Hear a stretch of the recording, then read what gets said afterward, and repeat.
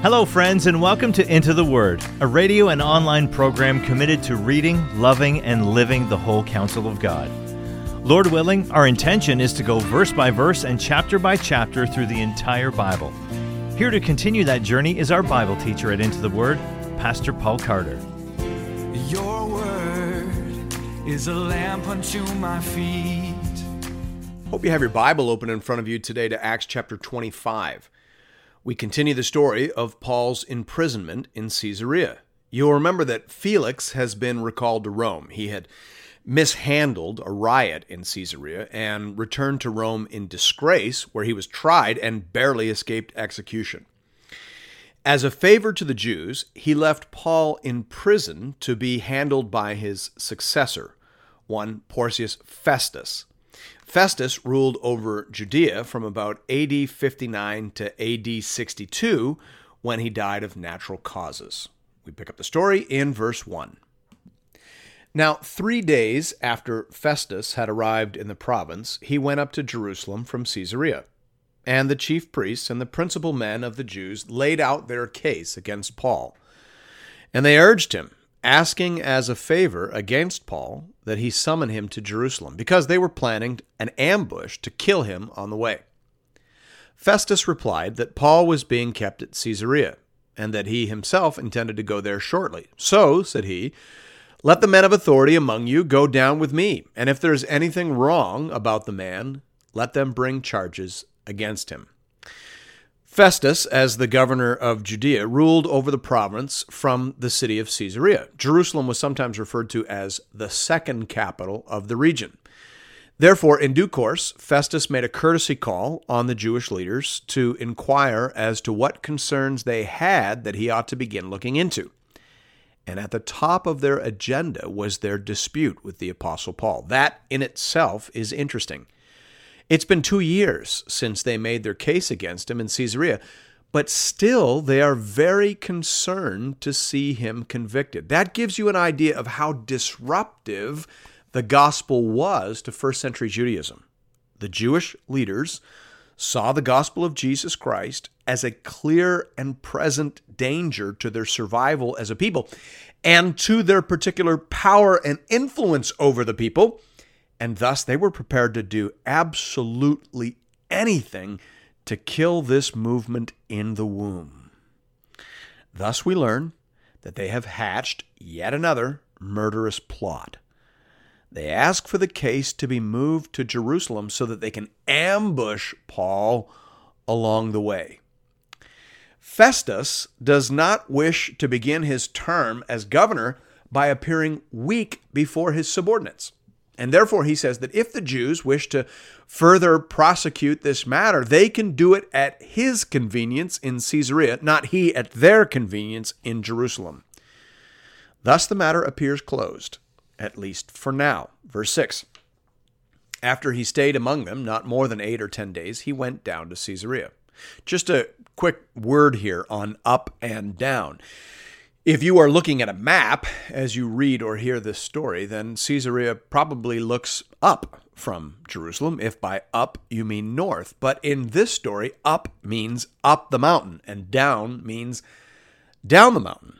Jerusalem is a city on a hill. Everything is down from Jerusalem, and everybody always goes up to Jerusalem. Having ridden in a bus going up to Jerusalem, that phrasing makes a great deal of sense to me. But if you're reading or hearing this story without that frame of reference, it could be a little confusing. Verse 6 goes on to say, and the next day he took his seat on the tribunal and ordered Paul to be brought. When he had arrived, the Jews who had come down from Jerusalem stood around him, bringing many and serious charges against him that they could not prove. Paul argued in his defense, neither against the law of the Jews, nor against the temple, nor against Caesar have I committed any offense. Luke's summary here is very brief, which is likely due to the fact that we've now heard the charges against Paul and his defense multiple times. Once again, Paul asserts that his faith in Christ is merely the logical extension of his faith in the Old Testament law and prophets. Christianity is the logical outcome of Judaism. That's Paul's position. And furthermore, he's done nothing that warrants the attention of Roman law. His faith is peaceful to Rome and congenial to Old Testament Judaism. So why am I here, he says. That's his counter-argument, and it rests essentially unchallenged. The Jews don't bring any evidence, and they don't say anything that makes much of an impression on Festus. But they are very agitated, and therefore Festus feels like he has to do something to keep the peace. Verse 9 says, "But Festus, wishing to do the Jews a favor, said to Paul, 'Do you wish to go up to Jerusalem and there be tried on these charges before me?' Now, Festus isn't offering to turn the case over to the Sanhedrin. He still says that the trial will be before me, but he is proposing a change of venue. I. Howard Marshall explains here that it was the custom for a Roman judge to set up a group of advisors to aid him in coming to a decision, and Paul may well have feared that the chances of gaining neutral advisors in Jerusalem were nil." Close quote. Paul knew that the closer he got to Jerusalem and the more influence the people there had over his case, the less likely he was to get a fair trial. So he resists this proposed change of venue. Verse 10. "But Paul said, 'I am standing before Caesar's tribunal, where I ought to be tried. To the Jews I have done no wrong, as you yourself know very well. If then I am a wrongdoer and have committed anything for which I deserve to die, I do not seek to escape death. But if there is nothing to their charges against me, no one can give me up to them. I appeal to Caesar.' Then Festus, when he had conferred with his council, answered, 'To Caesar you have appealed, to Caesar you shall go.'" All Roman citizens had the right to appeal to Caesar. Now, this wasn't an appeal in the sense that we understand it. This wasn't an appeal to overturn the decision of a lower court. This was an appeal to have the case tried entirely in the highest court.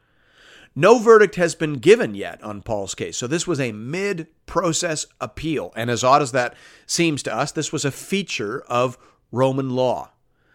As to the reason that Paul makes this appeal, as has been stated above, he may have come to the conclusion that the closer he was to Jerusalem, the more likely his case was to be poisoned and politicized. He has already been in prison longer than warranted by the facts of the case, largely because these local governors want to curry favor with their political subordinates.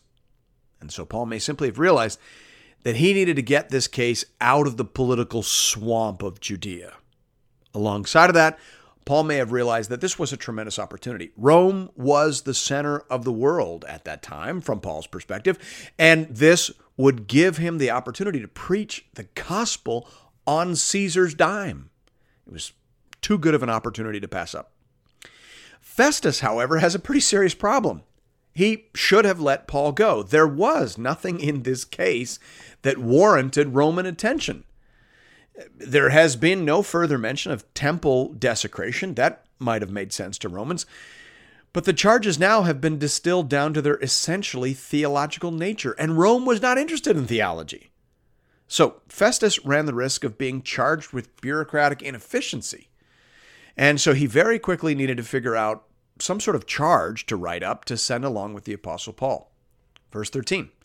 "Now, when some days had passed, Agrippa the king and Bernice arrived at Caesarea and greeted Festus. Whenever a new governor takes office, he expects to entertain a variety of guests who will wish to make his acquaintance. Enter the puppet king Agrippa. This Agrippa, known formally as Herod Agrippa II, was the son of Herod Agrippa I, as you might well imagine.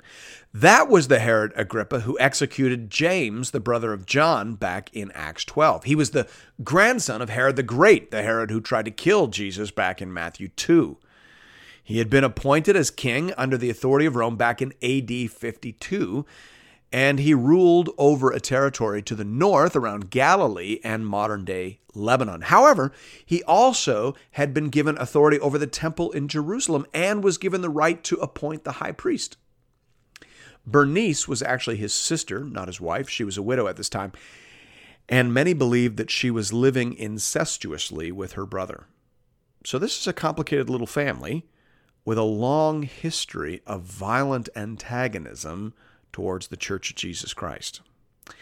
However, they are recruited by the Roman governor Festus to help ascertain a credible accusation to send along with the Apostle Paul. Verse 14.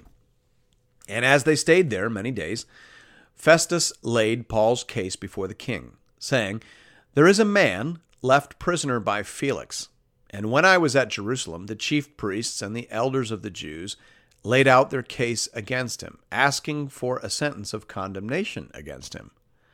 I answered them that it was not the custom of the Romans to give up anyone before the accused met the accusers face to face and had opportunity to make his defense concerning the charges laid against him. So when they came together here, I made no delay, but on the next day took my seat on the tribunal and ordered the man to be brought. When the accusers stood up, they brought no charge in his case of such evils as I supposed. Rather, they had certain points of dispute with him about their own religion and about a certain Jesus who was dead, but whom Paul asserted to be alive. Being at a loss how to investigate these questions, I asked whether he wanted to go to Jerusalem and be tried there regarding them. But when Paul had appealed to be kept in custody for the decision of the emperor, I ordered him to be held until I could send him to Caesar. Then Agrippa said to Festus, I'd like to hear the man myself. Tomorrow, said he, you will hear him. So on the next day, Agrippa and Bernice came with great pomp, and they entered the audience hall with the military tribunes and the prominent men of the city. Then at the command of Festus, Paul was brought in. And Festus said, King Agrippa, and all who are present with us, you see this man, about whom the whole Jewish people petitioned me, both in Jerusalem and here, shouting that he ought not to live any longer. But I found that he had done nothing deserving death. And as he himself appealed to the emperor, I decided to go ahead and send him. But I have nothing definite to write to my lord about him. Therefore I have brought him before you all, and especially before you, King Agrippa, so that after we have examined him, I may have something to write. For it seems to me unreasonable, in sending a prisoner, not to indicate the charges against him. This is another very unfortunate chapter division. Chapter 25 should probably end at verse 22, and then verses 23 to 27 should really introduce Paul's speech in chapter 26. However, it is enough for us today to notice that despite all these political machinations, everything really is going precisely according to plan. Yes, on one level, Paul is still in prison because of the weakness of Governor Felix, who is hoping for a bribe. And yes, he languishes on in prison because of the weakness of Governor Festus, who wishes to curry favor with the Jews. But on the other hand, behind it all lies the purpose and providence of God. This encounter, brought about by human weakness and sin, is nevertheless the precise fulfillment of the prophecy of the Lord Jesus recorded in Luke 21:12. Jesus said to his apostles, "They will lay their hands on you and persecute you, delivering you up to the synagogues and prisons, and you will be brought before kings and governors for my name's sake." This will be your opportunity to bear witness. David Peterson says here, as in the book of Esther, God is the hidden actor who influences all the events on the stage of history as human beings play their part in the drama that unfolds. Indeed, if the glorified Lord Jesus is the Lord who assures Paul of his destiny in 23:11, we may say that the one who called Paul to his service in the first place continues to provide opportunities for his name to be proclaimed to the Gentiles and their kings and to the people of Israel. Thanks be to God. And thank you, friends, for listening to another episode of Into the Word. If you would like to support this program, please consider leaving us a rating or a review on iTunes, as it will help other people find and access these materials. If you're looking for more Bible teaching from Pastor Paul, you can find our entire library of content over at the Into the Word website at intotheword.ca, or you can download the Into the Word app at the iTunes Store or on Google Play. If you'd like to contribute to this listener-supported program, just go to the website and click the Give bar in the top right-hand corner. You can also contribute through the Into the Word app. We hope to connect with you again really soon right here for another episode of Into the Word.